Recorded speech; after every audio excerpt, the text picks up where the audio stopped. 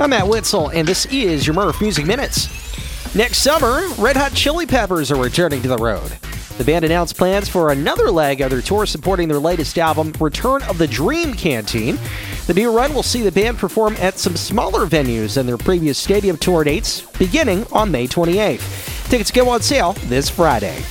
The Rolling Stones have announced their forthcoming release of Hackney Diamonds Live Edition, featuring all 7 tracks performed at last month's launch event at Racket in New York City.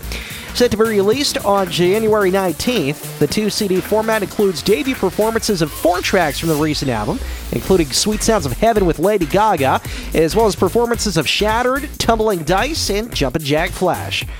And David Lee Roth is revisiting an old favorite with a new version of Van Halen's hit song, Jump, which just dropped on YouTube.